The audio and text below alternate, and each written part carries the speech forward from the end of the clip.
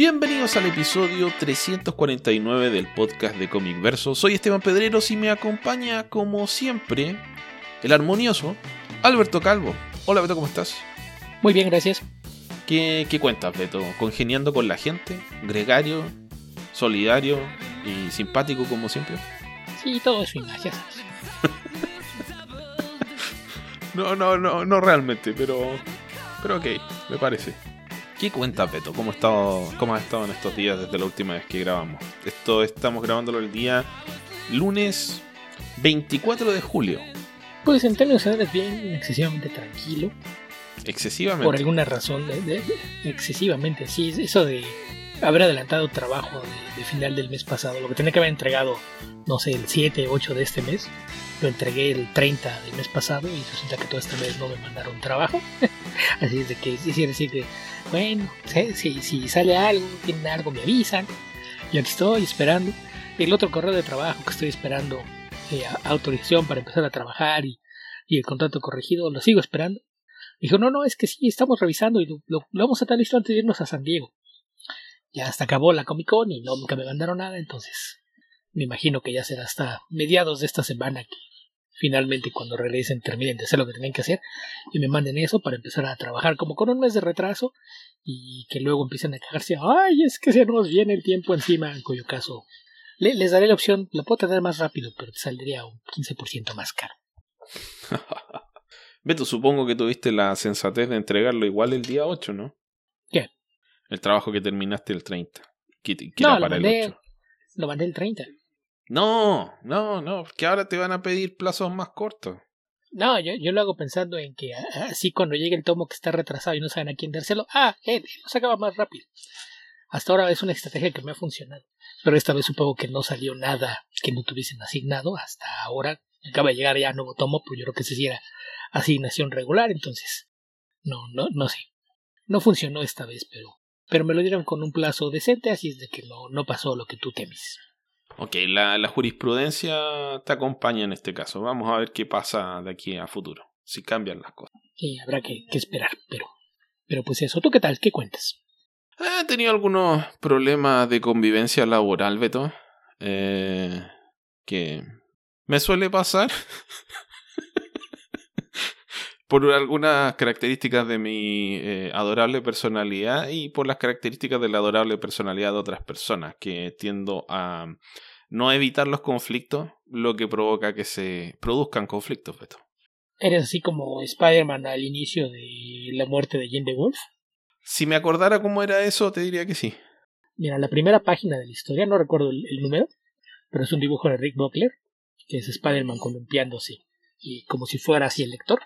Y tiene unos globos de pensamiento en los que repite incesantemente: buscaré pelea, buscaré pelea, buscaré pelea. No, nunca tengo esa intención, pero si buscan pelea conmigo generalmente la encuentran. Trato de hacerle el quite, pero no todo lo que debería, tal vez. No sé. Lo mismo dice Spidey. Yo no busco problemas, los problemas me buscan a mí. Sí, es posible, no lo sé. En fin, Beto. Ok. ¿Qué te parece si empezamos a comentar cosas? Porque parece que no tenemos tantas preguntas esta semana. Iluso. ¿De dónde sacas semejante afirmación? No lo sé, Beto, no lo sé. Yo creo que sería bueno que nos empiecen a llegar más y más preguntas para que creemos un tier en Patreon de que nuestros patrocinadores de $5 van a ser respondidos sí o sí. Hasta que aunque nos tengamos que quedar 4 horas, les vamos a contestar a ellos sí o sí. Okay, eso podría ser. Sí, no, porque sí hay bastantitas. Aparecieron en Twitter varias como respuesta al llamado de la semana pasada, que tuvo algunas. Aparecieron muchas en el de esta semana. Hay un puñado de Ricardo en YouTube y no sé, quizás una docena en Discord, pero sí hay algunas. Bueno, empecemos de todas formas con los comentarios. Mira, entonces, antes de eso, déjame nada más hacer una breve acotación a dos de las respuestas de la semana pasada que me dejaron un poco insatisfecho. Una, cuando nos preguntaron de Mike Manley, que yo dije que yo el último que sabía era que dibujaba las tiras de Phantom y que creía que tal vez seguía haciendo lo mismo. Pues me quedé con el gusanito y me puse a buscar y me encontré con que es alguien bastante activo en Twitter. En Twitter, bueno, ahora ya no es Twitter, ahora es X. Aunque la página sigue siendo Twitter y tengas publicando tweets y hay un botón de tuitear, aparentemente ya cambió de marca. Entonces, demonios, en X. hay una X allá arriba que esto. ¿No lo habías visto? Así apareció en la mañana y de hecho ya cambió también el favicon, esa imagen en miniatura que aparece en las pestañas. ¿Será otra criptomoneda, Beto? ¿Será que ya Mira, el perro Dodge ya no va? No, esto es alguien que no logra superar su pasado. Has de recordar, Elon Musk como financiero tenía una empresa de transacciones digitales, que era X.com, y tenía un fuerte competidor que se llamaba PayPal.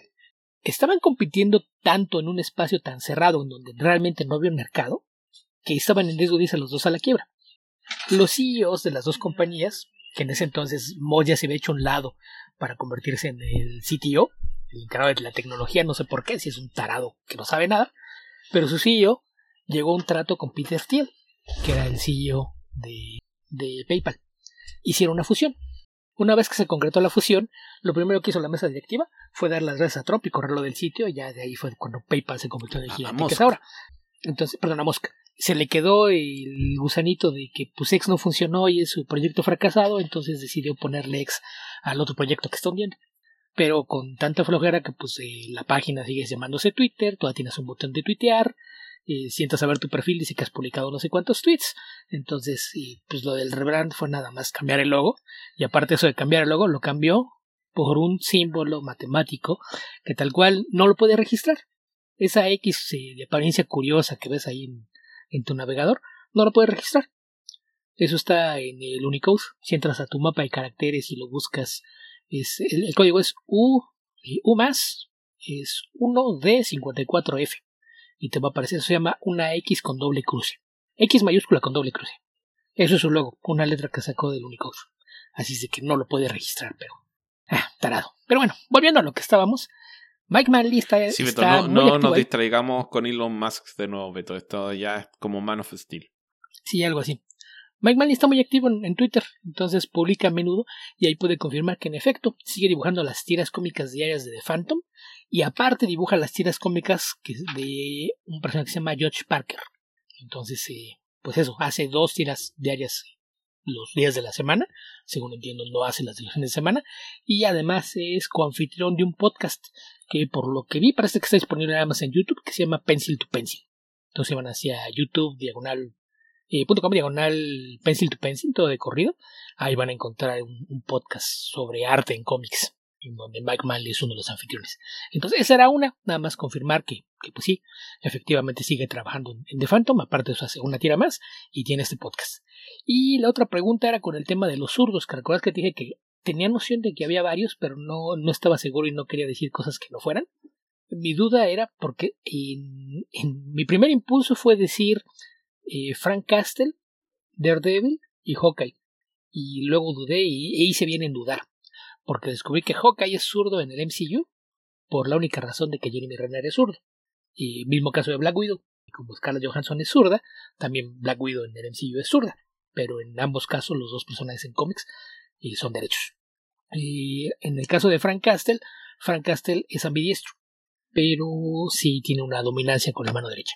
Entonces, por eso lo hemos visto empuñar un arma con la izquierda, es porque puede, no porque sea la mano que usa más. Entonces, hice bien en dudar con esos, y en el caso de Daredevil confirmé que en efecto en los cómics Daredevil sí es zurdo. Yo ahí mi duda era porque lo que yo recordaba era que su papá, cuando lo enseñó a pelear como si fuera zurdo, porque decía que eso le daba una ventaja peleando. Entonces yo tenía dudas si nada más peleaba como zurdo o era zurdo, pero aparentemente sí es zurdo, y al menos en el run de Mark Waid hay al menos un par de historias donde esto se menciona. Hay un número que está peleando con The Shroud, que The Shroud es el otro personaje ciego famoso en Marvel, ¿no? Y durante la pelea se está burlando. No haces mal para estar ciego, ¿eh? Y por cierto, ¿te das cuenta de que estoy sonriendo? Ay, ¿por qué estaría sonriendo? Y le mete un izquierdazo en la mandíbula y dice, pues porque yo no soy derecho. Entonces esa es una instancia, y en los cómics digitales que aparecían en Marvel Infinite hay una historia Prince Bride, Beto. Prince Bride no deja de ser maravillosa ese intercambio. Es clara esa idea, eso era un homenaje a eso, porque además el Daredevil de Mark Waid es muy divertido, y hay una historia en el cómic digital que después apareció un TP con esa historia, pero no recuerdo qué título le pusieron, tiene un subtítulo, El Guerrero del Camino, creo que se llamaba Daredevil Road Warrior o algo así, donde el Matt Tinker está haciendo un análisis de Daredevil y es así el diagrama que lo ves. Utiliza esto y esto, es especialista en esto y esto, y una de las notas que está ahí a un lado dice left-handed. Entonces, canónicamente en las historias Daredevil es zurdo. Entonces, ese sí es uno. Y el otro, que tiene un asterisco, que es el que no estaba, ese sí ni siquiera me acordaba, es Hulk, que dependiendo quién lo escriba, y en muchos casos te dicen que Bruce Banner es derecho, pero Hulk es zurdo. El tema es que como hay varias encarnaciones de Hulk, se supone que es distinto. Entonces, el Hulk inteligente, el que digamos tiene el cuerpo de Hulk y la mente de Banner, es derecho. El Savage Hulk parece que también es derecho, pero por ahí hay al menos una versión que parece ser ambidiestro. Entonces ahí ese es con ese asterisco, pero son los que pude confirmar de los que me acordaba y no estaba muy seguro. Entonces esos son los dos cosas que me habían dejado por lo menos inquieto, porque sentí que no dimos una respuesta adecuada a la pregunta después de que vimos la publicación esa de lisiados de CBR, ¿no? Mira, todos estos que no tienen mano derecha o no la pueden usar son zurdos. A nuestros patrocinadores del nivel $5 les vamos a responder con este nivel de rigurosidad y acuciosidad de aquí en adelante. Me parece buena idea. Entonces ahora sí, ¿qué quieres comentar esta semana? Ok, Beto. Mira, elige tú porque tengo varias cosas para comentar. Vi John Wick 4. Vi Guardians of the Galaxy 3, que tú ya la comentaste, pero no la comentamos en conjunto. Vi Dungeons and Dragons, Honor Among Thieves, y vi los primeros 5 capítulos de la nueva temporada de Star Trek Strange New Worlds. Ok, pues yo de todo eso podría comentar nada más Guardians of the Galaxy, entonces lo que tú quieras. ¿Qué parte de elige tú, Beto? No entendiste, pero ok. Vamos con John Wick 4, que es la que tenía más ganas de ver. Y diría que fue una película que creo que es la más floja de la saga por varios motivos. John Wick no es una maravilla del guión, es una maravilla en algunos casos de las coreografías de pelea, de algún grado de ingenio en la creación de mundo, un mundo que es bastante más simple de lo que aparenta cuando se empieza a expandir a partir de la segunda película. Y diría que esta película tiene el problema de que se vuelve repetitivo John Wick. Creo que lo peor que podrían hacer es darse una maratón de todas las películas de John Wick. No tiene sentido. Entonces, ¿qué tratan de hacer? Tratan de hacer más de lo mismo. Y exagerar. Por ejemplo, la fotografía de John Wick 4 es probablemente la mejor de la saga. Pero más que en términos de filmar secuencias, es en términos de conseguir imágenes bonitas, escenarios bonitos, destacar las ciudades por las que están, que son Osaka, París, y me falta una, pero esas son las dos principales. Hay tal vez secuencias de pelea demasiado largas, que creo que es una debilidad que tiene, porque es admirable lo que ha logrado hacer Keanu Reeves en John Wick, pero pedirle que haga una secuencia, una coreografía de pelea de, no sé, tal vez 5 minutos. O sea, la secuencia en realidad, mira, hay una secuencia donde tiene que subir una escalera matando a gente de 222 escalones, que debe durar, yo creo que 10 o 15 minutos, algo así. Que por supuesto que está filmado en parte, pero tiene unos tramos largos que deben durar unos 3-4 minutos cada uno, algo así. Y pedirle que haga eso disparándole a, no sé, haciendo sus llaves de judo, derribando gente y disparándole a gente a 10 personas por turno, es difícil que lo haga todo bien y no se note, se empieza a romper esta especie de magia de la precisión con la cual es capaz de matar John Wick. Y hay varios otros elementos que tienen que ver con la credibilidad interna del mundo de John Wick que empiezan a romperse un poco. Entonces, yo siento por lo menos el desgaste de la saga. Lo había sentido ya en la tercera película. Creo que acá es más evidente, por lo menos para mí. Supongo que habrá gente que no le parecerá lo mismo. Es evidente, no tenemos por qué estar de acuerdo en ese sentido. Pero me parece que está bastante desgastada la fórmula de John Wick. Necesita un giro importante para volver a ser atractiva. Y donde empieza a fallar, creo yo, son, a ver, la repetitividad de la violencia. la inverosimilitud de la violencia, de la cantidad de gente que es capaz de matar John Wick sin que lo maten o lo hieran, y algunas de las decisiones que termina tomando esta especie de autoridad en las sombras, que es la mesa, que está horriblemente traducido en el doblaje latinoamericano, la orden suprema creo que le pusieron. Entonces, no sé, creo que hay una debilidad aquí en la saga. De todas formas, como dije, hay buena fotografía, está la inclusión de Donnie Yen. Marco Saror tiene un rol importante pero secundario. Donnie Yen es el que más destaca, y por supuesto que también Bill Skarsgård, que había interpretado al payaso de It, que es otro de los hijos de... ¿cómo se llama? ¿Sven Skarsgård? Stellan Skarsgård. Que también ya había tenido participación en acción, y de hecho con la gente detrás de John Wick en Atomic Blood. Es el contacto en el lado oriental de Berlín del personaje protagónico. Es el que coordina a la gente con las sombrillas en las calles de Berlín. Ok. No recuerdo nada de eso a pesar de que vi la película. Y bueno, sin echarles a perder la trama, creo que eso es lo principal. Como dije, hay muy buenas escenas, pero se vuelve algo tedioso con la repetitividad. La secuencia final es John Wick tratando de llegar a un duelo al que tiene que participar, y debe demorar, yo creo que unos 45 minutos. Que son primero una persecución en auto por París, y después esa escena que ya comenté de la escalera. La persecución en auto con balazos, disparos y cosas por el estilo es una secuencia larguísima que terminan después refugiándose en una casa. O sea, son 3 lugares: las calles, la casa y después la escalera. En las calles están en una rotonda que supongo que será famosa, la verdad no sé cómo se llama. Y hay una secuencia en particular que no me gustó, que es John Wick que se pone a dar vueltas alrededor de 2 autos que salen a cerrarle el paso, y hace una especie de dona amplia y les va disparando hacia adentro, hacia los que están refugiados en esos autos que salieron a cortarle el paso, y se dan, no sé, unas 3-4 vueltas alrededor de los autos y los va matando de a uno. Y yo dije, como que esta parte no me convence. ¿Qué pasó con los otros tipos que lo venían siguiendo? Es un poco conveniente de repente la desaparición de algunos personajes, que suele ser el problema con las escenas de estas coreografías masivas, donde tienes tanta gente que tienes que hacer los que esperen turnos, porque si los pones a todos juntos en pantalla, obviamente que van a hacer que la secuencia se vuelva inverosímil. ¿Qué más?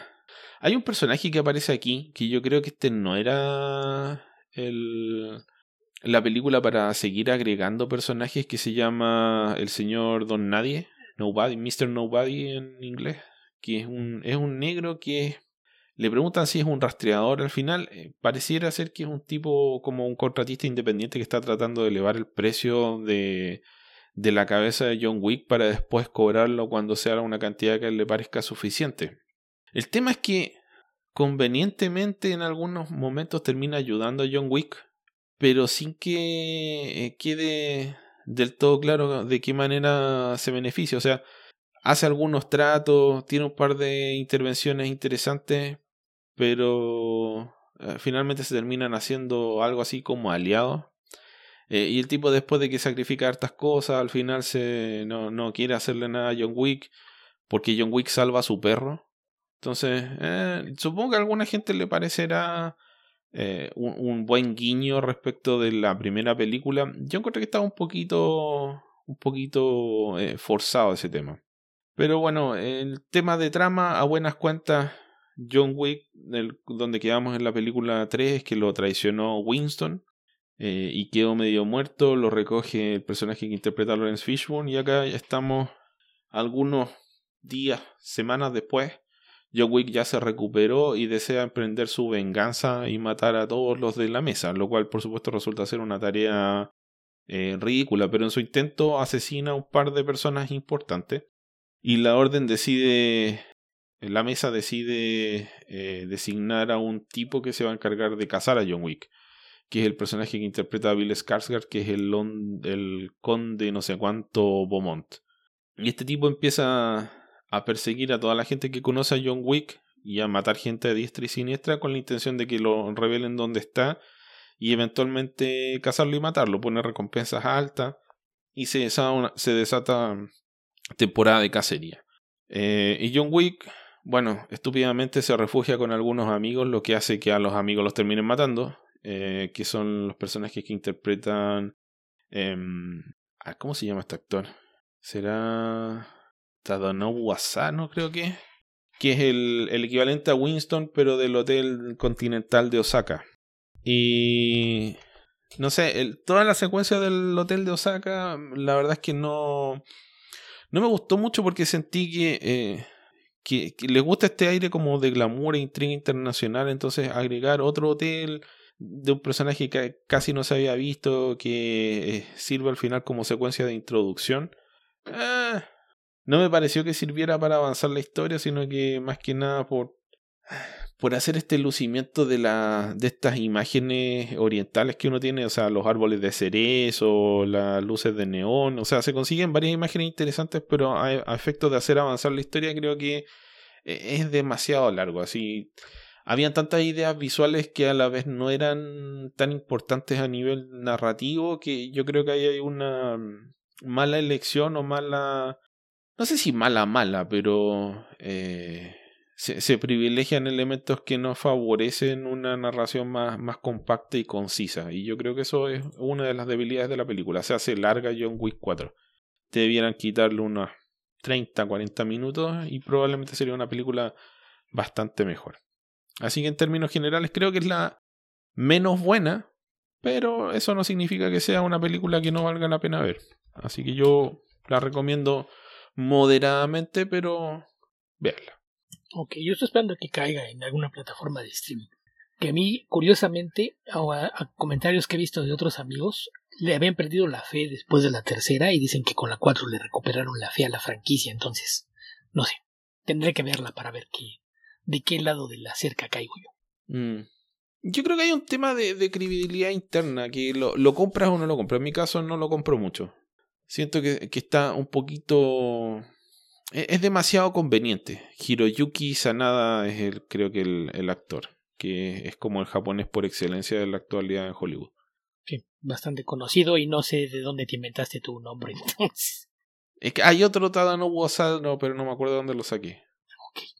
Yo pienso que eso es que no quiero hacer spoilers, Beto, pero la construcción de mundo obliga a que los personajes funcionen dentro de ciertas reglas y esas reglas se quiebran a conveniencia del guión. Entonces pasan algunas cosas en esta película que favorecen una conclusión, que es lo que vemos al final, que en realidad tiene varios problemas. Por ejemplo, a ver, John Wick, como queda en la tercera película, básicamente solo quiere venganza, pero cambia de opinión a la mitad de esta película sin que hayan elementos que realmente te digan ¿qué queda a John Wick? ¿Qué le queda a John Wick como para que quiera algo distinto que matar a todo el mundo? O sea, que distinto de una política de arrasar en la tierra. Y digamos, ese viaje de vuelta de John Wick, creo que no lo explicitan, no le dan algo realmente de peso que lo traiga de vuelta. ¿Por qué? Porque el personaje, digamos, podríamos decir que a lo mejor es por culpa de lo que pasa con el personaje de Hiroyuki Sanada. ¿Cómo le...? Sí, sí. Espera que estoy tratando de acordarme cómo se llama el personaje. Koji le decían en la película. A pesar de que aquí diga Shimazu. Así que supongo que Koji era el primer nombre, no sé. Y claro, hay una consecuencia ahí de lo que pasa con Koji, pero por otro lado, no sé qué tan importantes son estos personajes a esta altura, digamos, por todo lo que ha perdido John Wick. Básicamente al tipo no le importa a nadie, los amigos son como que dan lo mismo realmente. Buena onda, nos tomamos un trago, pero te tengo que matar, te mato. O sea, no tiene unos vínculos emocionales tan fuertes más allá de la mujer que se murió, el perro que le mataron, el auto que le robaron. Entonces no sé, no le compro mucho la idea de que hayan valores morales simples que le obliguen a él a tomar decisiones de regreso. No tiene como un código de conducta importante que lo haga cambiar de opinión. Así que eso yo lo veo como una debilidad tal vez del personaje, para ese tipo de historias, no para otro tipo de historias. Porque, claro, si lo transforman en un personaje más sencillo, es solo el tipo que aparece y mata, no sé, el avatar de la venganza, es muy unidimensional para empezar a construir ese tipo de relaciones. Y eso creo que es una debilidad a la hora de justificar decisiones del personaje. Pero cuando lo suelta y dicen mata, es entretenido. Pero aún así eso se hace un poco tedioso cuando lo extiendes por periodos demasiado largos. Ok. Así que eso, dándome vueltas, Beto, tratando de no echarle a perder la película a nadie. Me parece bien. Y bueno, dado que eso fue el arquito, ¿qué te parece si le vamos dando salida a algunas preguntas? Porque sí son bastantitas. Ok, Beto. Tú empezaste con Elon Musk, así que démosle. ¿Qué tenemos por ahí? Yo hice un comentario de 3 minutos. Partamos por Twitter, que es de donde no caían tan serio y ahora hubo bastantes, entonces démosle salida. Israel Dark Ortiz dice: saludos, gracias a un anuncio en una página de Facebook me surgió una duda digna del podcast. ¿Qué los media de cómics les viene a la mente, sin importar editoriales? ¿Qué es un Lost Media, Beto? Los media es cuando hay alguna película que se hizo y ya no quedan copias, por ejemplo. Entonces yo ahí tengo un problema con el uso del término porque de repente lo pusieron en cualquier cosa que ya no está disponible al público. Porque en el caso del cómic lo han interpretado con cosas que en realidad nunca estuvieron disponibles. Si tú buscas los media en cómics, lo que te va a salir va a ser la serie que se canceló de esto y nunca salió. O los finales alternativos. Por ejemplo, se consideran los media los finales alternos de las peleas de Marvel vs. DC. Que según yo Pero eso no puede ser los media porque nunca se publicó. Es como decir que un los media es algo que se quedó en el cajón de mi casa.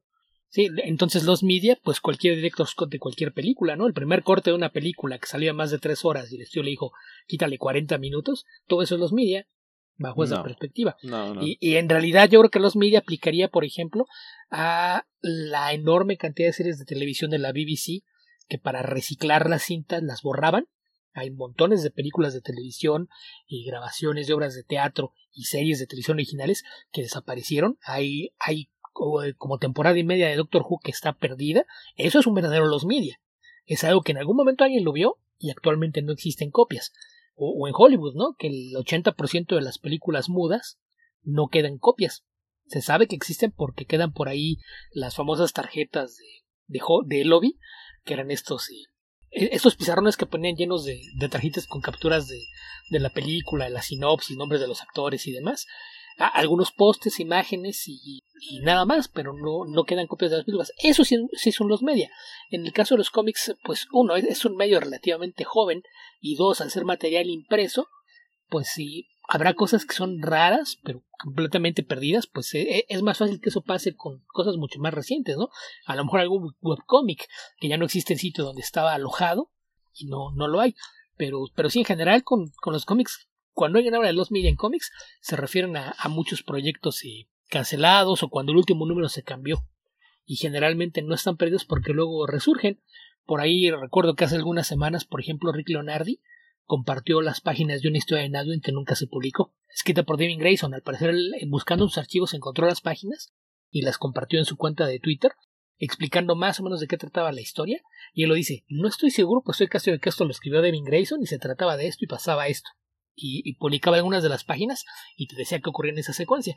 Entonces eso podrías considerarlo como los media, pero nunca nadie lo vio, no estaba publicado. Entonces sí, no sé, yo no estoy de acuerdo con el uso del término. No, yo creo que si no se publicó no puede ser los media, por más que se haya perdido, etcétera. No. Algo que nunca nadie vio, más que el autor, no puede ser los media. Sí, otra que sale muy seguido en la conversación es el final alterno de Dead in the Family. No, porque no se publicó, o sea, sí se publicó, pero realmente no.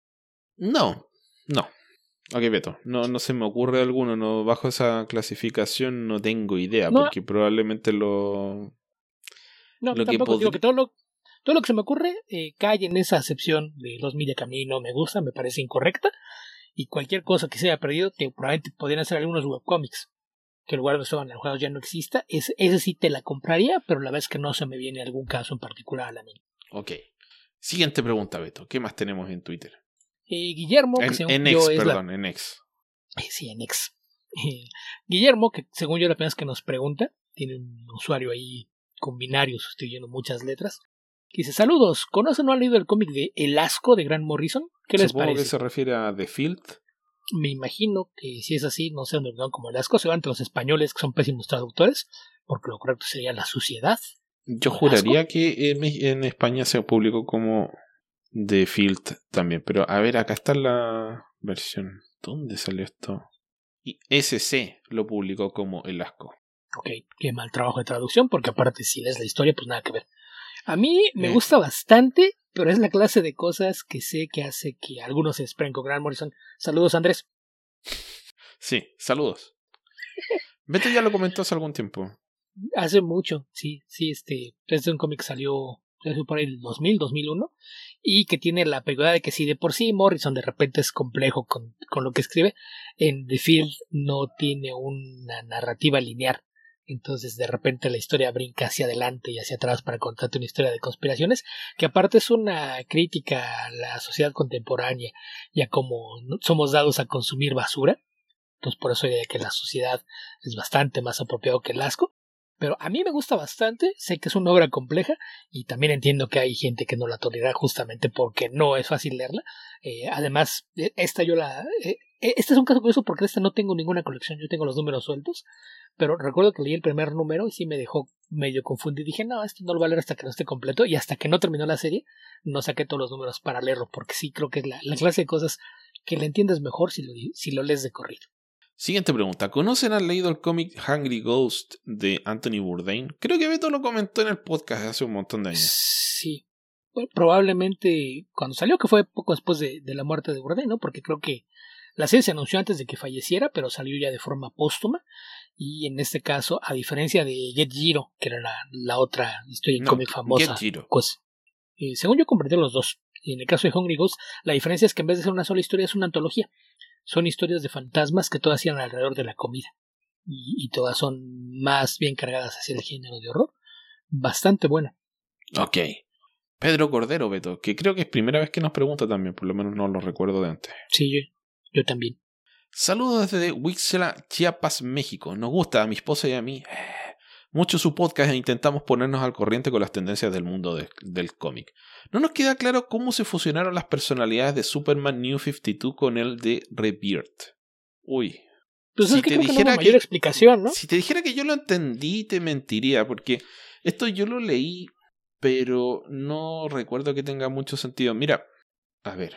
Cuando estaba apareciendo el Superman New 52 y después pasaron a Rebirth, empezó a salir una serie que era Lois y Clark, creo que se llamaba así, de Dan Jurgens, creo que lo dibujó Lee Wicks al principio, y retomaba o reaparecía el Superman pre-Flashpoint, sí, que volvía con un hijo, si mal no recuerdo, que era el pequeño Jonathan. Entonces, en un momento tuvieron conviviendo estas dos versiones de Superman, el Superman New 52 con el Superman que sería el post-crisis pre-Flashpoint, y llegó un momento en el que alguien dijo, ¿sabes qué? No nos gusta el Superman New 52. ¿Hay alguna forma de que tengamos al Superman ese, el post-crisis de vuelta, pero que sea joven? Bueno, ya. Y hicieron una historia que creo que era Superman Reborn, donde fusionaron a los dos personajes. Pero en la práctica restituyeron al Superman anterior. Dejaron de lado tanto a la Lois Lane de los New 52 como a su, ¿cómo se llamaba el novio que tenía? Bueno, da lo mismo. Y varias otras versiones, entonces como que lo amalgamaron, pero al final en el fondo volvieron a cómo venía el personaje post-crisis. Y eso es básicamente lo que pasó, pero describirte la historia así, si quieres que te cuenten la historia tal como pasó, no tendría que releerla porque no la recuerdo con tanto detalle. Sí, según yo no hay mucha explicación de cómo se dio la fusión, nada más fue como que, bueno, se va a quedar de antes, pero con los recuerdos combinados de los dos. Que para efectos prácticos era muy poco lo que había que recordar del nuevo universo, o sea, era muy poco menos cómics y pocos años. Era muy poco lo que Superman o nosotros quisiéramos recordar, para más simple. Sí.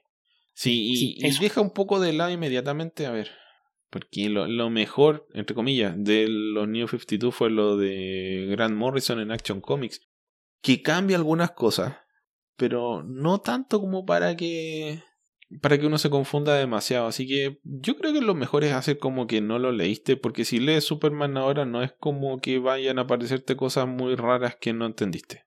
Sí, de los nuevos encontrados te lo puedes saltar sin ningún problema. Sí. O leer solo el de Grant Morrison y leerlo como miniserie aparte y universo de bolsillo. No tiene implicaciones en nada más. Uh-huh.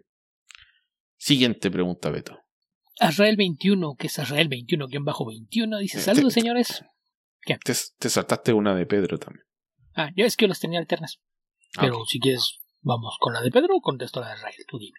Dale a Israel el Dark Ortiz. No, este es otro, este es Azrael 21. Ok. Azrael 21-21 dice: saludos, señores, pregunta divertida. ¿Cuál ha sido el momento más incómodo que han pasado en una convención de cómics?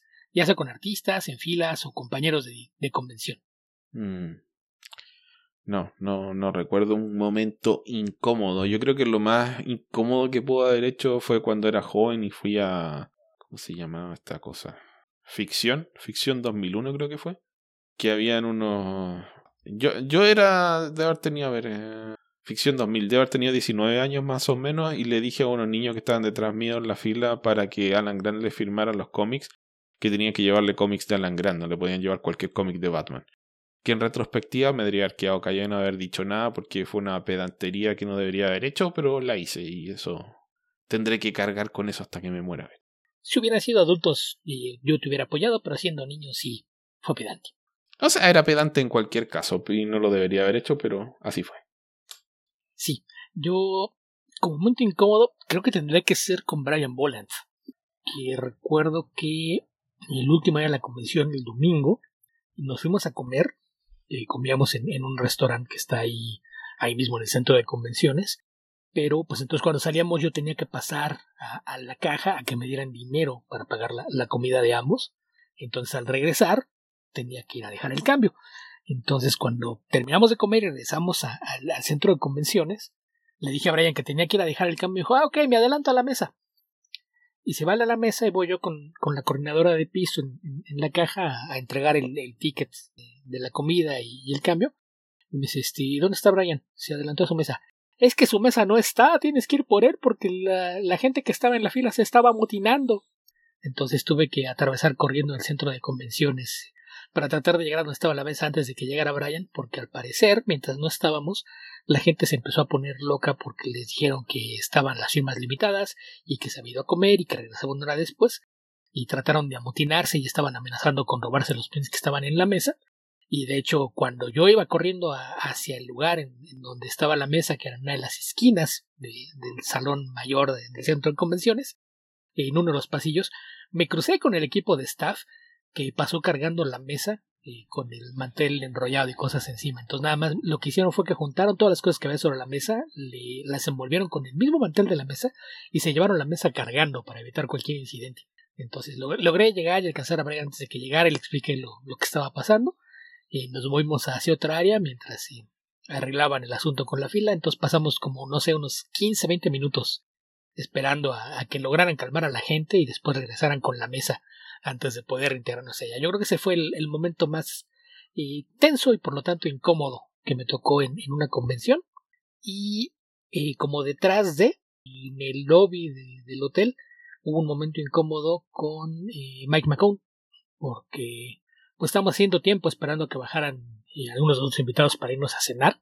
Eso fue, si no mal recuerdo, el segundo día. Y no había casi nadie en el lobby. Estaba otro intérprete, estaba Mike y estaba una cosplayer. Y pues como de repente se hizo un silencio, pues se me ocurrió tratar de sacarle plática. Dije: oye, vi que va a ser una novela gráfica con Warren Ellis. Y él se puso todo tenso y a la defensiva y me dijo: pero eso no se ha anunciado. ¿Cómo sabes? ¿Quién te dijo? ¿Dónde lo viste? Y fue un momento bastante incómodo hasta que me puse a buscar en el teléfono y encontré, y lo que había visto es que un día antes, ya durante la convención, Rick Johnson publicó una nota en Bleeding Cool. Ya sabemos que Rick Johnson tiende a tratar de dárselas de sacar cosas en exclusiva y publica trascendidos. Entonces ya me acerqué con Mike, le enseñé eso y se relajó bastante y decía: maldito Rick siempre hace lo mismo. Y lo peor de todo es que el muy maldito tiene mi teléfono. Lo menos que pudo haber hecho fue llamarme. Y después de eso nos empezamos a llevar bastante bien. La vez que regresó incluso Y fue ya como si fuéramos amigos, entonces pues fue un momento incómodo que por fortuna tuvo un final feliz. Pero yo creo que serían los 2 momentos más incómodos que me ha tocado vivir en una convención. Ok. ¿Qué más, Beto? ¿Qué más? Después está la otra pregunta que mencionabas de Pedro Cordero, que dice: ¿qué pasó con Matrix, la Supergirl de John Byrne, proveniente del universo de Bolsillo y que por muchos años fue canónica, y tras 1000 años perdidos en la lectura de cómics, vi que fue sustituida por Kara Zor-El? Saludos desde la costa de Chiapas, México. Mira, si quieres que te cuente la historia, no me acuerdo. Pero básicamente, claro, en términos generales, Peter David empezó a escribir la historia en la serie de Supergirl, eso de haber sido el año 96 aproximadamente. Y esa serie empezó a progresar y el personaje se transformó en un personaje que solamente escribía, entendía y le pertenecía a Peter David. Hasta que esa serie terminó y después algo así como que continuó en la serie Fallen Angel que sacó Peter David en IDW. Así que para efectos prácticos el personaje dejó de ser utilizado en el universo DC. Algún tiempo después apareció, volvieron a presentar al mismo personaje, a Kara Zor-El, en la serie de Superman Batman, en el segundo arco argumental que es, si mal no recuerdo, se llama Supergirl, de Jeff Loeb con dibujos de... murió, pero Michael Turner. Nunca me gustó su trabajo. Y aquí que te saltaste algunos puntos importantes. El personaje de Matrix, después de que se fusiona con Linda Danvers, descubrimos que por el sacrificio que hace de dejar de ser ella para salvar a Linda, se convierte en un ángel terrenal. Entonces es por eso que de repente veías que le salían las alas de fuego. Es por eso, porque era un ángel. Y lo que hicieron fue que después, en otra historia, la separaron. El personaje de Linda recibe algunos poderes. Es más fuerte que un humano normal, pero es mucho más débil que lo que era Supergirl. Y en ese momento nadie sabía qué pasó con la parte angélica. Y Linda en algún momento descubre que su existencia es un error, porque en realidad Kara tendría que seguir siendo Supergirl, y viaja al pasado, a un momento precrisis, y se intercambia con Kara.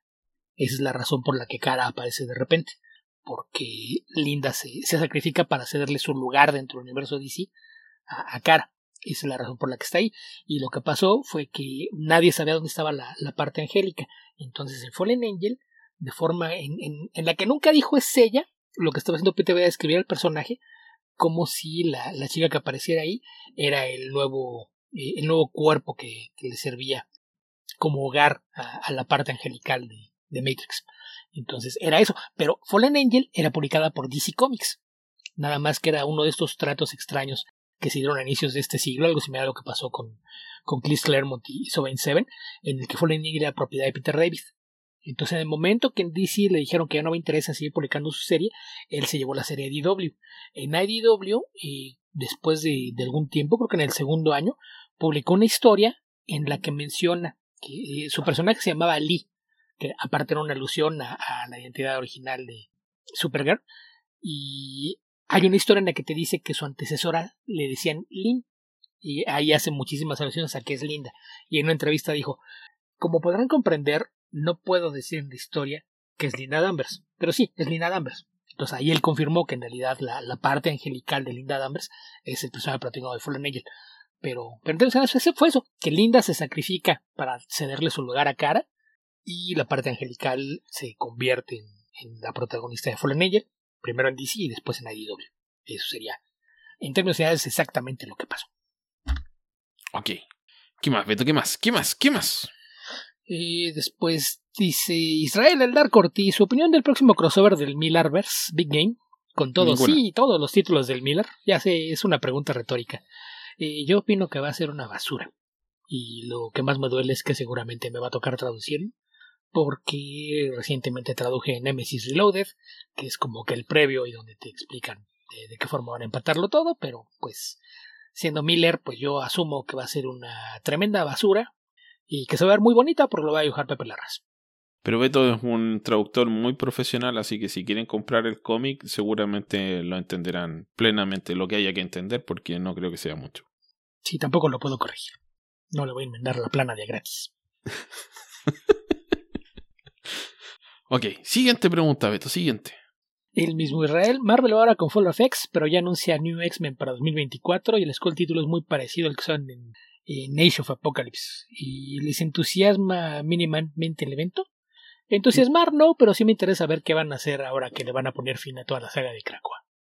Sí, como he dicho muchas veces, no me entusiasmo ya por estas cosas, entonces no deje que ese falta de entusiasmo no la asumas como que el cómic va a ser malo, o sea, tiene que ver con la cantidad de años que llevo leyendo cómics y que ya no me preocupa lo que va a salir, o sea, lo leo en la medida que me llame la atención, que me parezca bueno, que encuentre buenas críticas, pero no por la compulsión, la ansiedad de estar al día como antes. El tema con los cómics superiores es que eventualmente todo va a regresar al status quo, entonces a veces creo que es un poquito absurdo emocionarte por algo que van a hacer. Además, en ese caso yo prefiero entusiasmarme a leer la historia y no cuando la anunciaron. Entonces, creo que eso lo podría resumir. Sí, justamente en base a las malas experiencias de antaño, que son muchas, pero en muchos otros casos también han sido buenas. No tengo ningún interés, por ejemplo, sale un evento y me dicen tienes que leer 60 cómics. No me interesa. No me interesa leer 60 cómics. Si el evento es bueno, a lo mejor lo leeré, pero no voy a leer 60 cómics. No me interesa el crossover con esto, el tie-in, la otra miniserie. Chao, no estoy para eso. Yo dependerá mucho de mi tiempo. De hecho, ahorita voy empezando con Cine of Sinister, así es de que voy bastante atrasadón. Entonces, eventualmente llegaré allá porque me están gustando los cómics. No tanto como para querer leerme 10 o 12 cada semana, pero me está gustando. Entonces, eventualmente llegaré ahí. Y como seguidilla, el mismo le pregunta, por cierto, de los títulos de Fall of X, ¿cuál les llama más la atención? Pues volvemos a lo mismo, ¿no? Será hasta que se vaya desarrollando la historia, pero pues los actores involucrados en general es gente bastante capaz, entonces yo ahí por eso soy optimista, porque todo lo que está ocurriendo ahorita fue coordinado por Kieron Gillen, y Kieron Gillen va a seguir en las series, por lo menos hasta que esto suceda. Por ejemplo, los especiales que anunciaron, que es uno para el Free Comic Book Day, y luego vienen varios de Before the Fall. Los de Before the Fall son escritos por Jerry Dugan, Cy Spurrier, Steve Orlando, Al Ewing y Kieron Gillen. Entonces creo que ahí, pues, yo por lo menos soy de la idea de que el nivel de calidad que han traído las series de los X durante el pasado par de años se va a mantener. La historia principal va a correr en los títulos regulares, en donde lo mismo, los escritores son Jerry Dugan, Kieron Gillen, Al Ewing y Benjamin Percy. Entonces yo creo que ahí no va a haber mayor problema. Y ahí son los títulos regulares más Iron Man, que lo van a ligar por el tema de que aparentemente Emma Frost se va a casar con Tony Stark. O al menos eso es lo que están anunciando. Pero pues en ese sentido, pues yo creo que las series van a andar bien.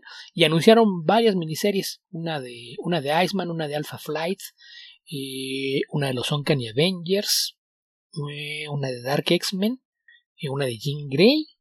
Me faltan por ahí un par. Hay una de Miss Marvel, que la nueva serie la que va a coescribir la actriz junto con alguien más. Esa también va a ser parte del evento. Va a haber también algo con Spider-Man. Pero volvemos a lo mismo. Yo a mí lo que me interesa, yo lo que vi y me llamó la atención son los equipos creativos. Porque todas las miniseries son escritas igual por Steve Orlando, Ed Brisson, Jerry Dugan, Louis Simonson y Cy Spurrier. Entonces, vamos, a mí me llama la atención irlo leyendo conforme vaya saliendo. Yo a veces cuando me tardo es porque cuando empiezan a hacer esta clase de cosas, necesito buscar un checklist para ver el orden de lectura y ver qué es lo que tengo que leer. Ok. ¿Qué más, Beto? ¿Qué más tenemos en Twitter? En Twitter eso fue todo. Así que si quieren nos podemos pasar a YouTube, donde hay un puñado de preguntas de Ricardo Pérez, que empieza saludando con esa educación que lo caracteriza. Hola caballeros versados en cómics, acabo de leer los primeros 3 recopilados de Vengadores Salvajes de Jerry Dugan y debo decir que han sido una agradable sorpresa. Me he entretenido sobre todo los números con el Doctor Doom. ¿Los han leído? Leí el primer arco argumental. ¿Está ok? ¿Sí? Yo también fue lo que leí y me divirtió.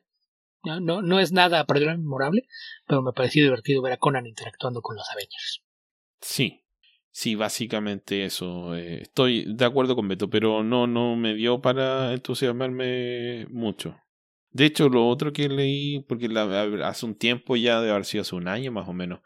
Recuerdo que comenté estos números de Khonshu cuando ataca y... Moon Knight ataca a los Avengers.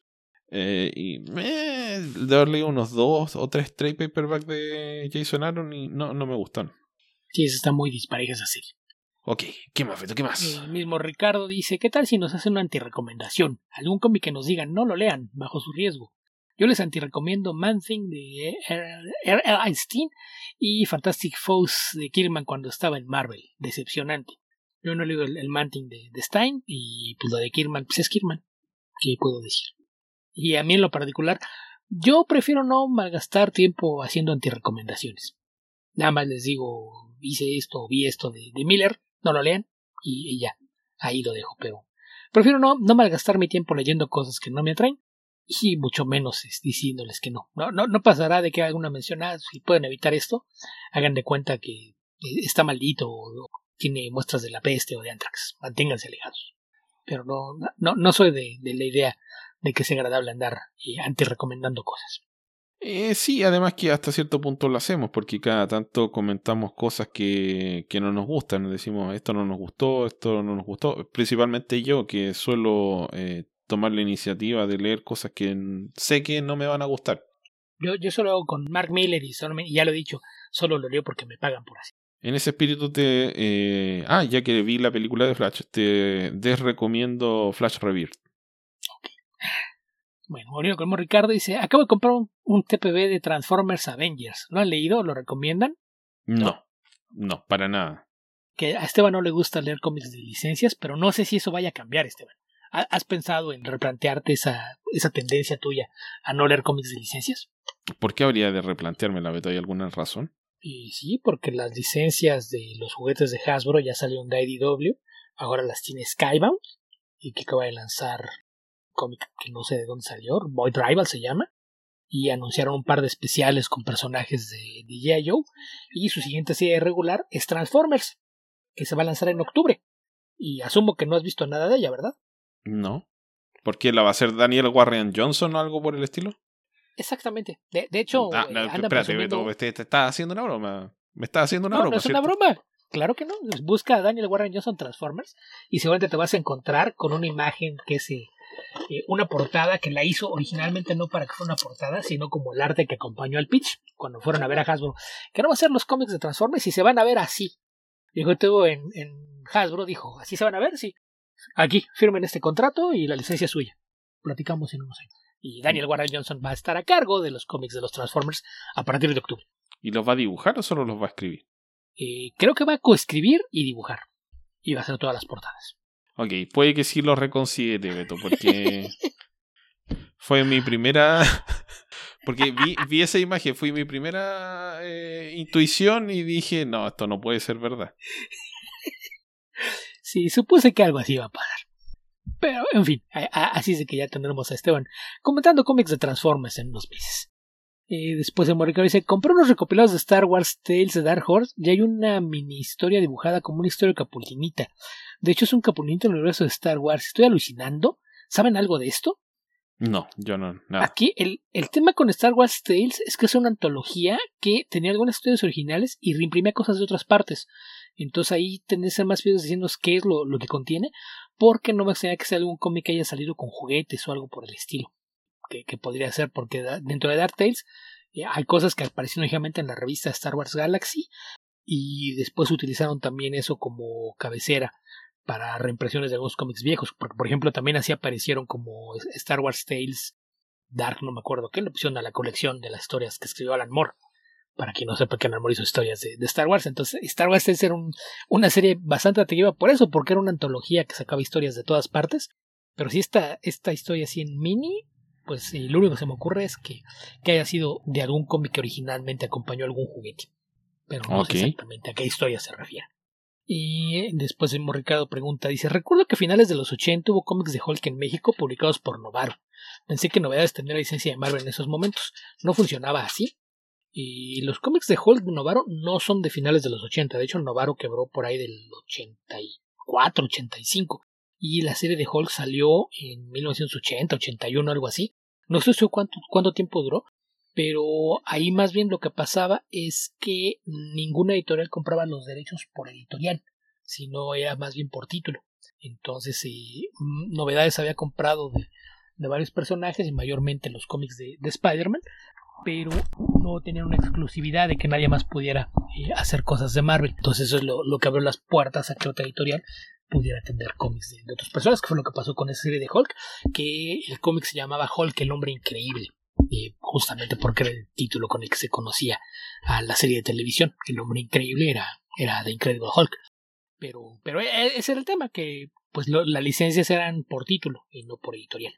Y ahí, como seguidilla, complemento, dice: de igual manera Vid publicó Punisher y No Novedades, misma situación, sí, lo mismo.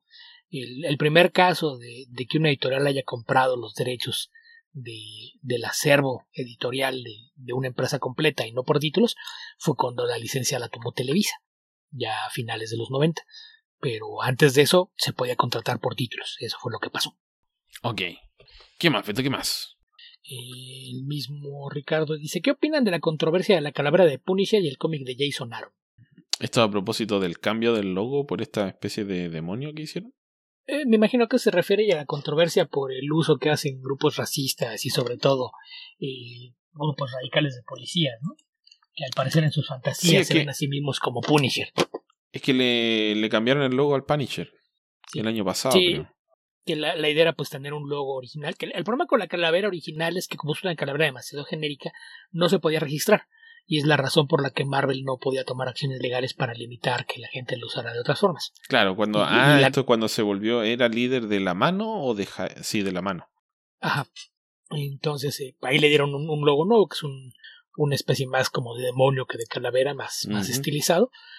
La serie yo no leí los primeros números. Pintaba para interesante, pero por cuestiones de tiempo no la seguí leyendo, entonces no sé en qué haya acabado eso. Y mucho del tema de la controversia se dio mayormente, más que por los grupos de radicales y demás, por el uso que hace la policía de la imagen, ¿no? Que hay en ciudades en Estados Unidos donde incluso adornan con la calavera las patrullas, lo cual es un absurdo y te demuestra que pues no tiene idea del personaje, ¿no? Porque en realidad Frank Castle detesta a la policía, los ve como una bola de incompetentes y corruptos. Entonces que tú vas como que, ay, sí, me representa. Sí, tarado. Y por eso están los videos de los que todo el mundo se burla cuando pasó el tema. Además que si tienes... A ver, si tu problema es que has matado a mucha gente de manera injusta, sin seguir procedimientos, y de hecho ni siquiera eran delincuentes, y por eso la gente está en contra de ti, dicen que hay que quitarle los fondos a la policía y refundarla. Bueno, ¿sabes qué? Tratar de escudarte o utilizar como ideología un vigilante que sale a matar delincuentes probablemente no sea la estrategia correcta. Además se quedaron muy mal parados después del tiroteo en esta escuela primaria en Uvalde, Texas, porque hay un par de videos muy famosos en donde llegó la policía, entró a la escuela y cuando empezó a ir el lugar en donde estaba tirando el tipo que estaba armado, les dio miedo acercarse porque se dieron cuenta que tenía un arma automática. Entonces ves a todos los policías con cara de susto hechos bolita en uno de los pasillos, oyendo cómo este sujeto está matando a niños y ninguno de ellos hace nada por acercarse. Y un par de ellos incluso sacan el teléfono para ver la hora, para ver si tienen mensajes. Y la razón por la que la gente se empezó a burlar de la clase de cobardes que eran es porque un par de ellos tenían como protector de pantalla el logotipo de Punisher. Entonces, esto es como tú te ves y este es el cobarde que eres en realidad. Entonces, de ahí fue donde vino en el momento que no saben qué, creo que sí ya estuvo bueno y mejor debieron hacer algo para no tener ligada la imagen del personaje a este tipo de idiotas. Sí, creo que no quiero comentar mucho más de esto. No creo que sea el tema, por lo menos, ni siquiera para Tierra Prima. Creo que es muy... Sí, no, es que es algo que va mucho más allá de los cómics. Sí, es muy serio por un lado, es muy... tiene muchos elementos bien complejos como para darle una pasada así por encimita como podríamos hacer acá. Así que yo les recomiendo que busquen por ahí... creo que hizo un video... ¿Cómo se llama? Oliver. ¿Cómo se llama el de Last Week Tonight? O Last Week This Week, ¿cómo era? Es el comediante inglés. Sí. Bueno, él. Donde comenta esto con humor, pero comenta con bastante profundidad varios de estos temas que son... mira, si lo más complicado de todas estas ideas idiotas de los estadounidenses es que de alguna manera rebotan y terminan encontrando respaldo acá en Chile e imagino que en México también. Entonces eso es bien lamentable pero complejo. Sí. Y el mismo Ricardo, ¿leyeron Los Cuatro Fantásticos de Miller y Hitch? No, es Miller. No quiero, me rehúso, me niego a hacerlo. Sí, los leí. Son bastante malos. Y después de eso, dice recomendación de cómics solo, Soviente del Caos, muy buena, sobre todo el dibujo, mezcla de Mad Max y voz de Walt Disney, recomendable. Este ya no lo había recomendado antes, pero es un cómic español que creo que no es tan fácil conseguir de este lado del charco. Ok, se me perdió ese mensaje, no lo encontré. Pero bueno. Ok, ya dice, un abrazo, guerrilla, me dice Comicverso. Entonces, si nos vamos a Discord de una vez. No, Beto, creo que sería prudente comentar alguna otra cosa. Ok, bueno, yo también fui al cine en los últimos días. Yo fui a ver Mission Impossible Dead Reckoning parte 1. Este nuevo capítulo de la también larguísima saga de Mission Impossible, donde pues una vez más Ethan Hunt se ve con la responsabilidad de salvar al mundo, y esta vez con una historia tan compleja que tuvieron que dividirla en dos partes con todo, y que esta reciente entrega es la película más larga en la historia de la franquicia, casi 2 horas con 40 minutos, y que tiene pues todo lo que ya estamos acostumbrados a ver, ¿no? Grandes acrobacias, escenas de persecuciones, algunos pedazos de humor, interacción de personajes y una amenaza que pues parece por momentos desafiar toda lógica, ¿no? En este caso pues la trama se vuelve bastante más actual de lo que nos tienen acostumbradas generalmente las franquicias de cine, porque el villano principal en Dead Reckoning es una inteligencia artificial, que esto parte con una secuencia muy al estilo de lo que traen las películas de James Bond, y que también es algo que heredaron las películas de Mission Impossible, lo que se llama el cold opening, esto de mandarte de lleno una escena de acción a la mitad de esta, antes de la secuencia de créditos, donde vemos un submarino ruso en el que están los tripulantes muy confiados y orgullosos porque tienen un submarino que se puede mover sigilosamente y en secreto sin que nadie sepa dónde está, y están equipados con armas nucleares que pueden ocupar en cualquier momento contra los países de Occidente. No te dicen exactamente en qué momento del tiempo ocurre esto, pero esto ya durante la Guerra Fría. Y ellos están ahí muy ufanos pensando en que nadie los puede ver, cuando de repente aparece en sus radares un submarino norteamericano que los empieza a perseguir. Empiezan a hacer maniobras evasivas y el submarino americano responde a todas, lo que los tiene intrigados porque pues ellos estaban convencidos de que eran virtualmente indetectables. Y el momento de pánico se da una vez que el otro submarino dispara un torpedo. Ellos inician maniobras evasivas. Cuando creen que van a ser golpeados por el torpedo desaparece. Después ellos tratan de cancelar el torpedo que dispararon a su vez, pero este da la vuelta y golpea al submarino, hundiéndolo. Ahí tú ves que pues, el submarino se hunde y ves los cuerpos flotando en el agua bajo una enorme capa de hielo. Y eso es lo que queda como cold opening. Y lo único que sabemos del submarino es que tenía una inteligencia artificial que era la que le permitía mantenerse oculto de los sonares y equipo de detección de otras potencias. Ya de ahí tenemos la secuencia de créditos, y viene el inicio de la trama como tal, y descubrimos que hay una inteligencia artificial que se ha estado infiltrando en los sistemas de seguridad de las principales agencias de seguridad del mundo. Todos los servicios de inteligencia han sido violados, y las páginas y sitios web de los gobiernos también han sido hackeados por alguien que aparentemente entró, revisó todo y se fue, nada más dejando señas como yo estuve aquí, nada más como para que sepan que alguien logró penetrarlos. Todas las investigaciones que han hecho apuntan a que se trata de una inteligencia artificial, y algunos han tratado de identificarla, aunque no tienen ni idea de dónde puede estar basada. Esto lleva a que se dé una persecución, porque las principales agencias de inteligencia del mundo han decidido que quien tenga eso, pues eso puede convertirse en el arma más poderosa sobre la faz de la Tierra, y en lugar de pensar en una forma de destruirla, han decidido que la quieren tratar de controlar.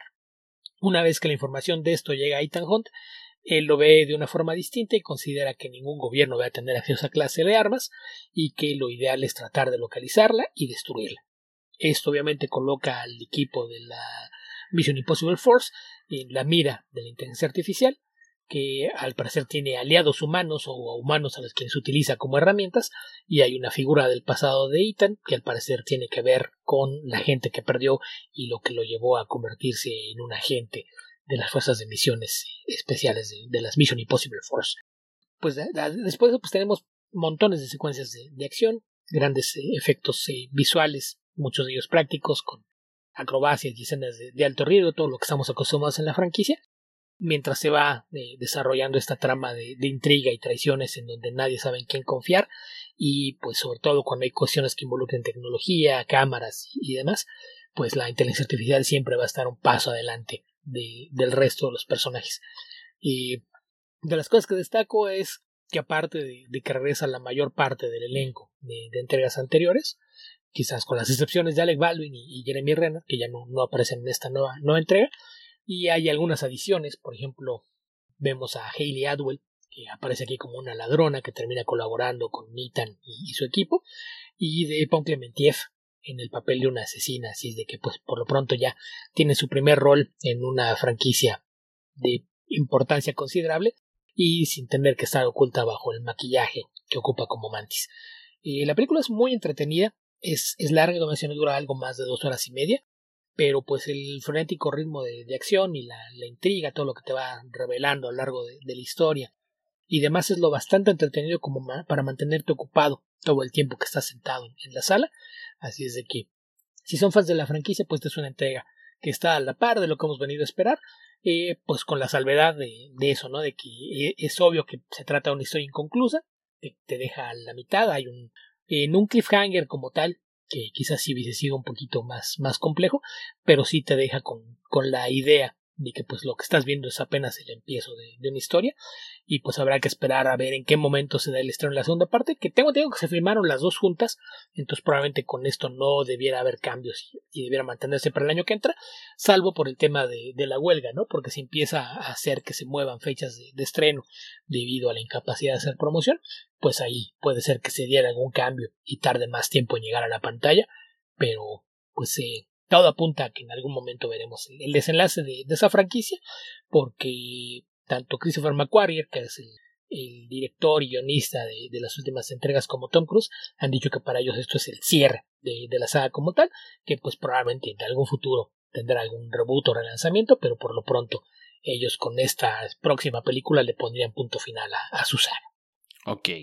Sí, porque yo creo que está o cierra con Ethan Hunt o cambian al protagonista, que yo creo que ese es un camino que ya no tomaron, obviamente, porque la franquicia es Tom Cruise.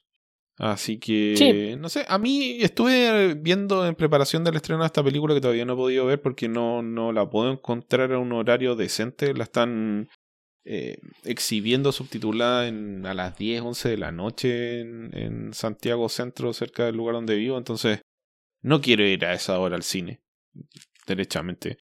Y bueno, estuve viendo las películas anteriores, vi desde Ghost Protocol en adelante y son muy entretenidas, me gustan mucho, así que pienso que esta película debiera gustarme igualmente. Sí, tiene toda la hechura de las películas, la persecución en auto por las calles de Roma es muy entretenida. Si alguna vez jugaron Burnout Revenge, los va a divertir, particularmente la forma en la que está montada toda la secuencia de persecución.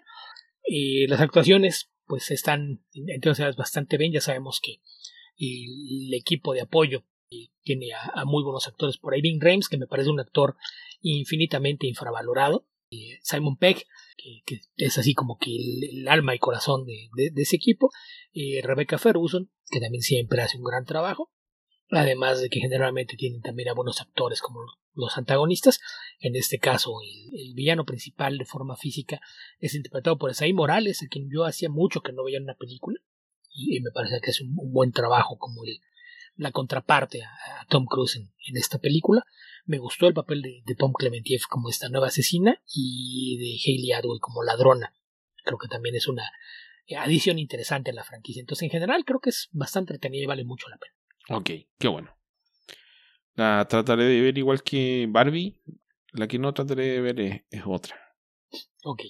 Yo Barbie me causa mucha curiosidad, pero por acá estaba en la sala llena estos primeros días, entonces esperaré a ver qué horarios quedan la siguiente semana. ¿Qué te parece si respondemos las preguntas de Discord? Ok. En Discord partimos con Arturo López. ¿Hay cómics sobre los Beatles?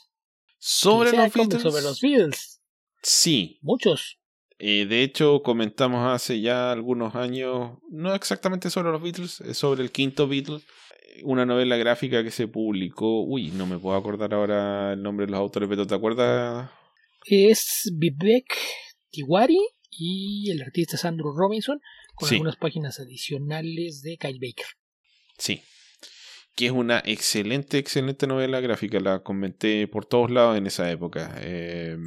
Sí, que sigue mayormente la historia de Brian Epstein, pero pues obviamente tiene una parte muy importante alrededor de su relación con los Beatles. Pero no es el único, ¿no? Hay varios, hay colecciones de tiras cómicas, hay muchos cómics biográficos, tienen cameos en muchos otros cómics. Aparecieron en Batman, aunque no eran ellos propiamente dichos, pero investigaban la supuesta teoría de conspiración detrás de la muerte de Paul McCartney, ¿no? Lo de la famosa portada en Abbey Road, que estaba descalzo y todas las señales. Nada más que ellos jugaban ahí. Se veían como los Beatles, pero no eran los Beatles, era otro grupo. Pero ahí lo hacían a la inversa, porque el personaje que estaba muerto era el de John Lennon, que es un cómic bastante divertido. También hace unos años Bill Morrison, este artista que mayormente hace cómics estilo caricaturesco y que durante mucho tiempo fue responsable de los cómics de los Simpson, hizo una miniserie o después compilada como novela gráfica alrededor del submarino amarillo, que también es bastante buena. Y hace poco apareció una biografía en cómic que publicó en BM, que no le han echado un ojo, pero dicen que es muy buena, pero no recuerdo cuál era el título en este momento. Que aparte de biografías hay muchísimas, ¿no? Incluso cuando Marvel hacía estos cómics de biografías en los años 70, que eran los Marvel Super Special, que había entonces el más famoso es el de Kiss, que sobre todo es famoso por aquello de que mezclaron sangre de los integrantes del grupo con la tinta con la que lo imprimieron. Cuando sacaban esa serie había muchas biografías de músicos, también ahí salió una de Prince, que sin embargo tiene una portada de Brian Boland. En aquella época, en los años 70, también apareció una que era The Bill Story, que lo escribía, si no mal recuerdo, David Anthony Kraft, pero no me acuerdo quién lo dibujaba.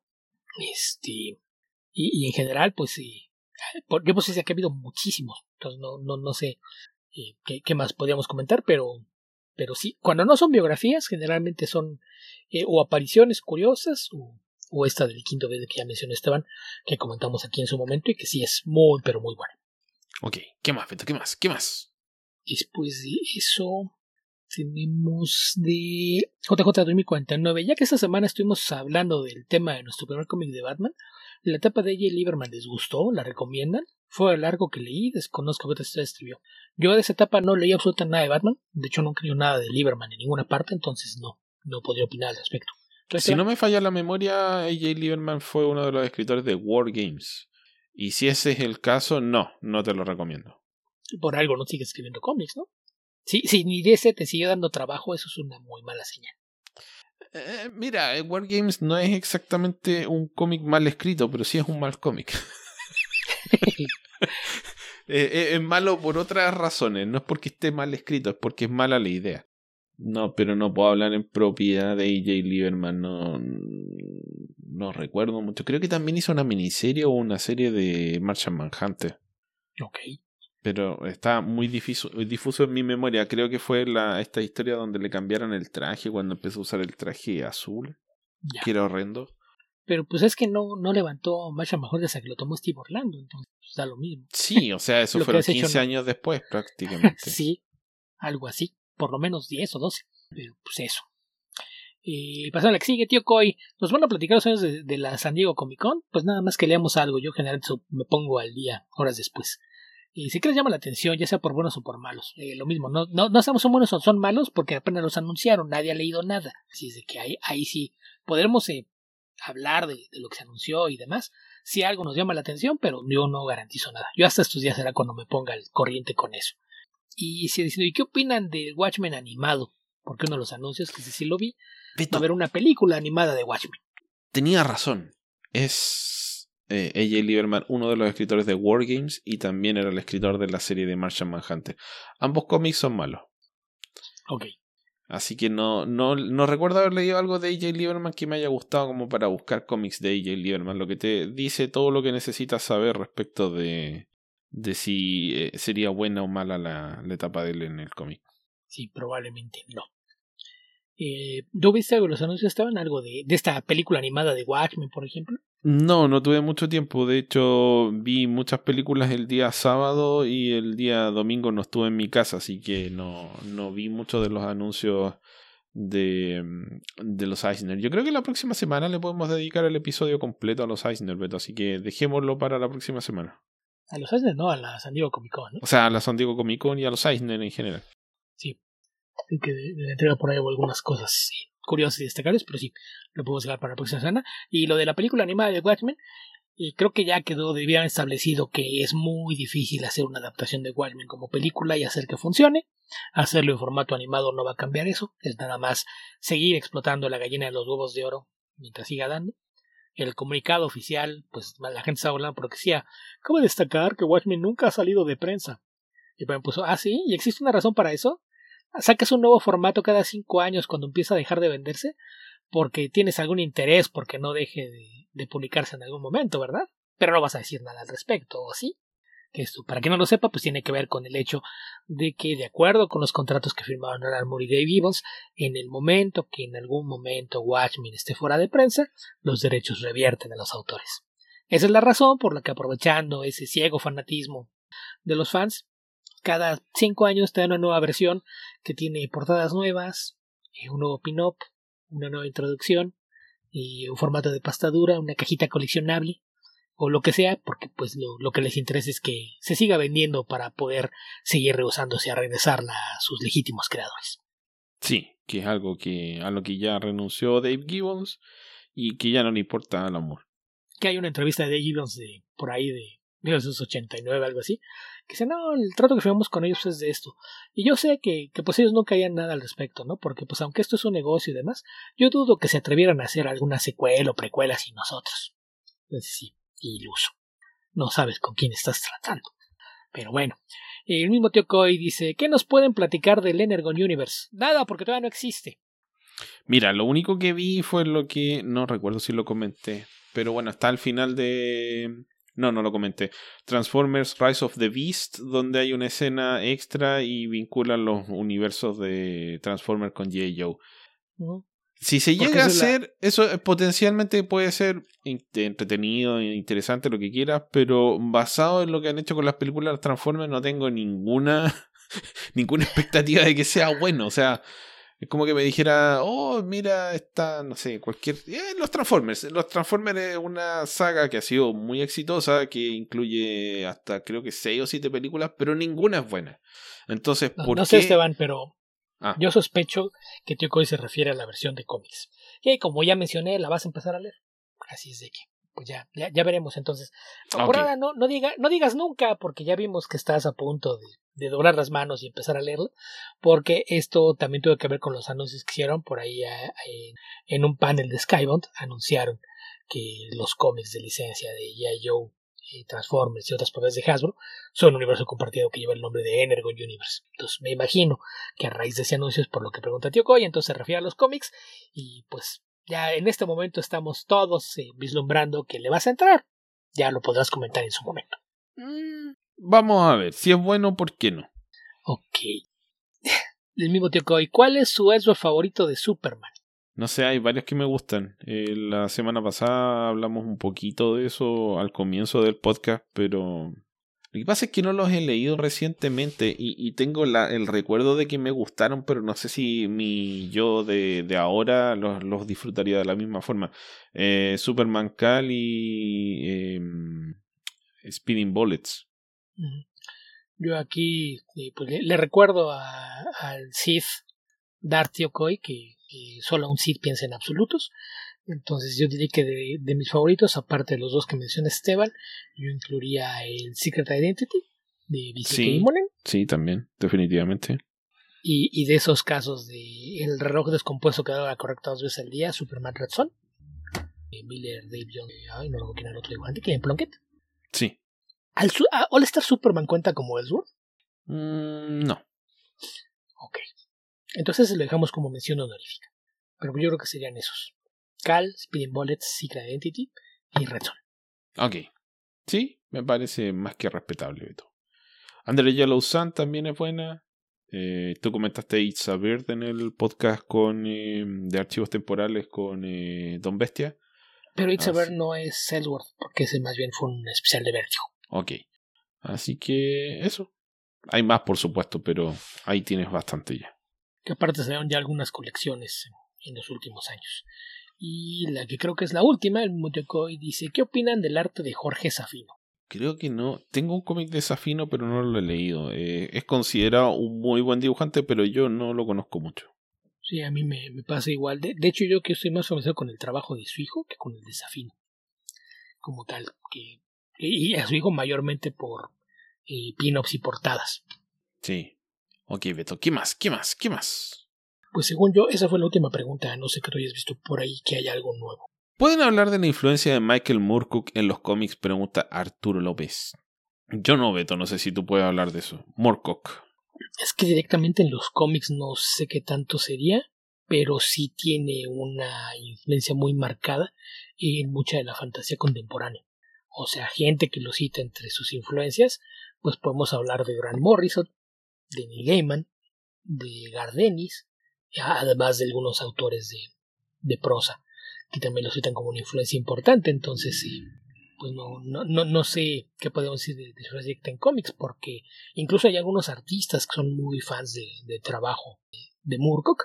Por ejemplo, Walter Simonson también varias veces ha comentado que son los escritores favoritos. Entonces yo creo que no hay una influencia directa, pero mucho de su enfoque a la forma de escribir historias y crear mundos fantásticos sí dejó huella en muchos autores de cómic. Entonces de una u otra forma pues sí hay una influencia presente.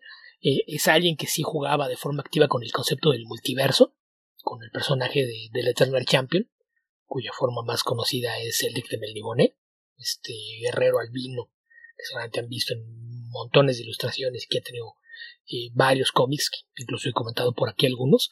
Yo creo que pues es eso, ¿no? Si hay una influencia palpable de la obra de Moorcock en muchos autores contemporáneos, tanto escritores como dibujantes, pero yo no sé si me atrevería a decir que hay algún artista o algún cómic que tenga una influencia así marcadamente directa del trabajo de Moorcock, pero sí es de esos autores que ayudó a darle forma, sobre todo a la fantasía del último tercio del siglo XX y del principio de este. Ok, eso suena bastante, Beto. Yo he leído casi nada de Michael Moorcock. Creo que he leído un par de cómics basados en sus personajes, pero nada que me haya llamado mucho la atención, excepto... Bueno, de hecho ni siquiera lo que hizo de Elric, Walter Simonson, me gustó mucho. No porque sea malo, sino porque no... Porque agarró una de las historias más complejas de No sé, no sabía qué es lo que estaba leyendo. Se veía bonito, sería todo lo que puedo decir al respecto.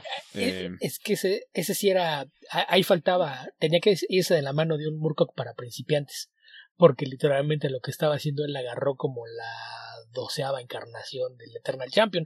Entonces ni siquiera el Elric central de las historias, era una versión futura y alterna de Elric. Entonces sí, yo ya había leído cosas de Moorcock, ya había leído, no sé, 3 o 4 libros del campeón eterno cuando llegué a eso, y aún así me confundió, Esteban. Entonces no te creas que fue algo inusual. Sí se fue muy adelante en la saga del Eternal Champion con lo que adaptó en aquella serie Walter Simonson, que esa serie era Michael Moorcock's Multiverse, se llamaba, y originalmente salió con el sello de Helix, que duró muy poco. De hecho creo que esa serie son nada más 12 números y eran 3 historias serializadas que eran, sí, pero también hubo una miniserie, creo que fueron 3 números de Elric, de Walter Simonson en formato Prestige. Una anterior, ¿no? No sabría decirte, no podría aclararte más que eso. Es que si quieres entender quién es Elric, sería más fácil que buscaras primero los que adaptó. No, Beto, gracias, no quiero entenderlo. No es necesario. Si te lees los de Pickett y Russell, creo que ayuda bastante. Él publicó una de las últimas novelas que lo que hace es que te explica cómo funciona ese multiverso.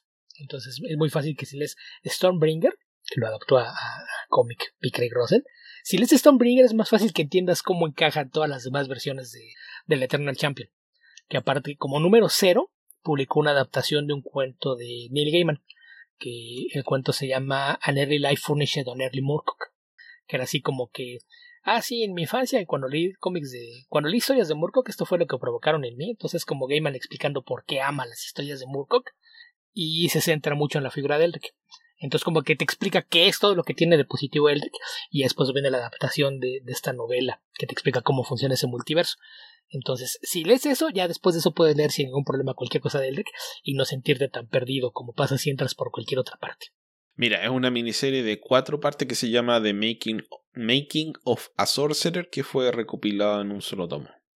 Ahora, si eso se puede conseguir, me parece que no. Y lo veo difícil porque generalmente todas esas cosas no tenían reimpresiones, porque brincó mucho de una editorial a otra durante muchos años las adaptaciones.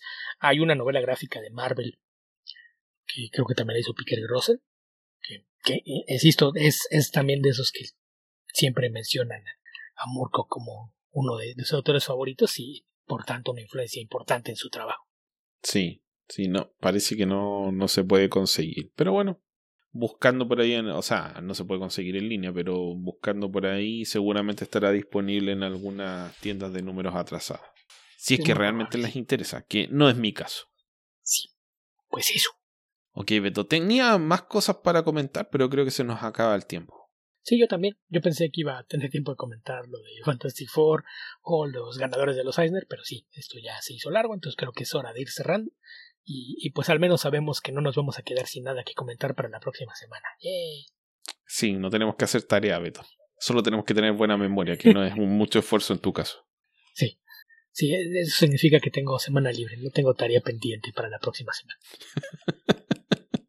Ok, bueno, con esto nos comenzamos a despedir. Recuerden que nos pueden encontrar en www.comicverso.org. Ahí están disponibles todos nuestros links, nuestra página de Patreon, nuestro Facebook, nuestro etcétera. Les recordamos que si quieren colaborar en nuestro Patreon, donde vamos a crear nuestro nivel de $5, que esperamos que alguien se una, lo pueden hacer ingresando a www.patreon.com/comicverso. Y también nos pueden encontrar en YouTube, donde el buen Martín nos ayuda a subir los episodios como publicaciones inanimadas, ¿cierto, Beto?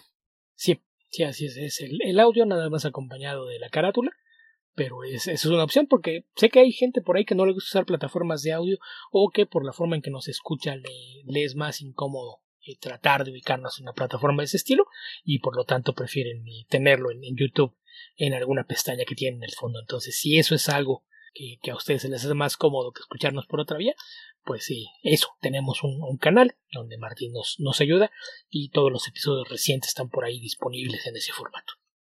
Sí, y si quieren unirse a nuestro Discord, pueden ingresar a bit.ly/DiscordCV, DiscordCV todo con mayúsculas. ¿Dónde más te puede encontrar la gente, Beto? Y bueno, pues sí, soy colaborador esporádico, semi-regular del podcast de archivos temporales del buen Héctor McCoy, el cual sustituyó al ya difunto de la ciencia de la ficción, y con la idea de que pues en este caso pues puede tocar temas en cualquier otro género o incluso que no necesariamente sean de cine, pero pues en ocasión más reciente, que para cuando estés escuchando esto ya estará publicado en sus plataformas habituales, que son mayormente Spotify y iVoox, ya encontrarán el más reciente episodio que está dedicado a las entregas 3 y 4 de la saga de Mad Max, aunque la 3 sí, pues le dimos salida rápido, porque pues queríamos hacer lo que todo el mundo, irnos directamente a hablar de Fury Road. Sí, ¿quién necesita a Tina Turner si puede hablar de... ¿cómo era? ¿Furiosa? Sí, Imperator Furiosa. Imperator Furiosa. Así que sí, no, esa película es extraordinariamente buena, Beto. Sí, pues le dedicamos un buen rato a platicar de esa cinta y un poquito de la tercera entrega, cómo se dio el regreso de George Miller a la saga que creó a finales de los años 70. Así es de que pues si son fans de Mad Max y en particular de Fury Road, pues échenle un vistazo a archivos temporales, donde estuvimos platicando de eso. Además de que pues pueden echarle un vistazo a lo que hay por ahí en los archivos, que hay programas muy interesantes y donde la entrega anterior pues habíamos hablado durante un buen rato de los orígenes de Superman, enfocándonos exclusivamente a los cómics. Así es de que esa es una.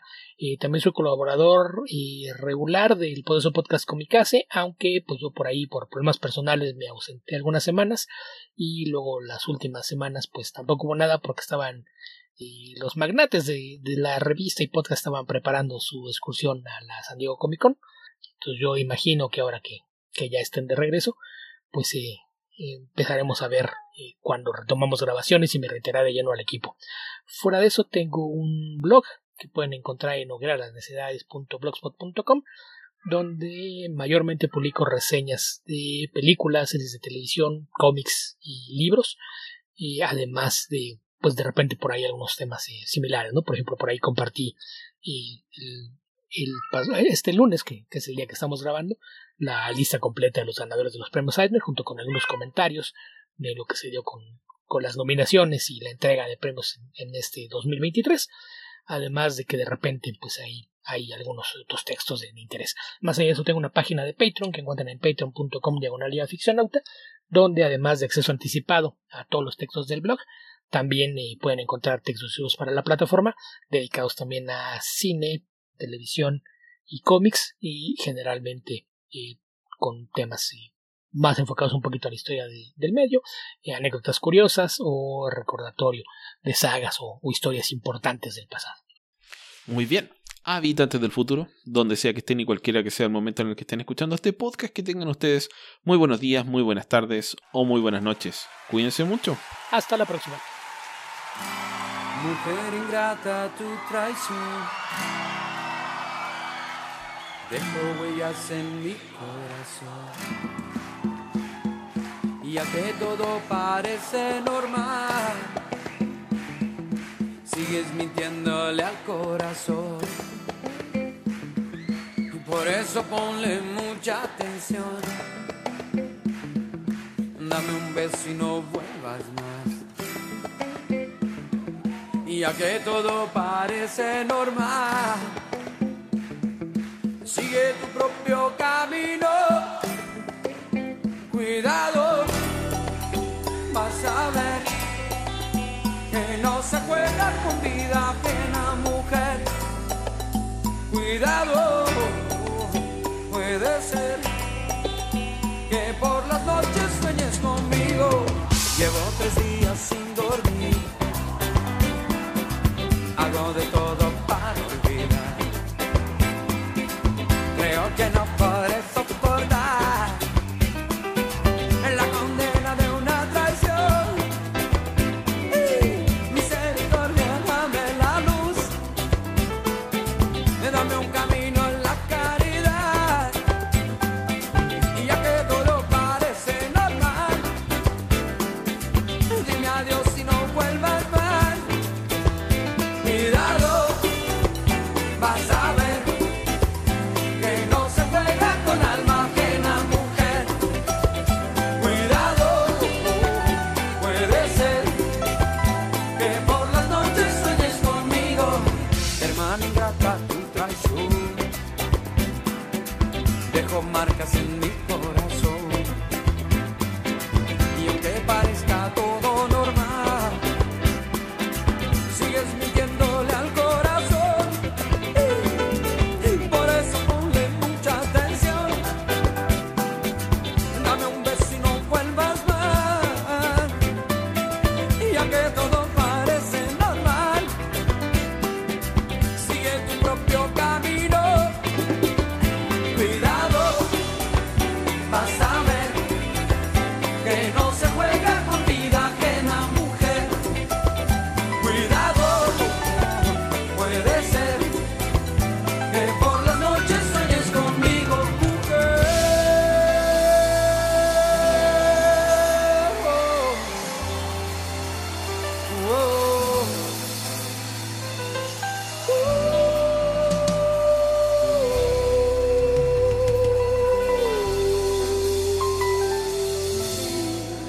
Salve Santo Antônio.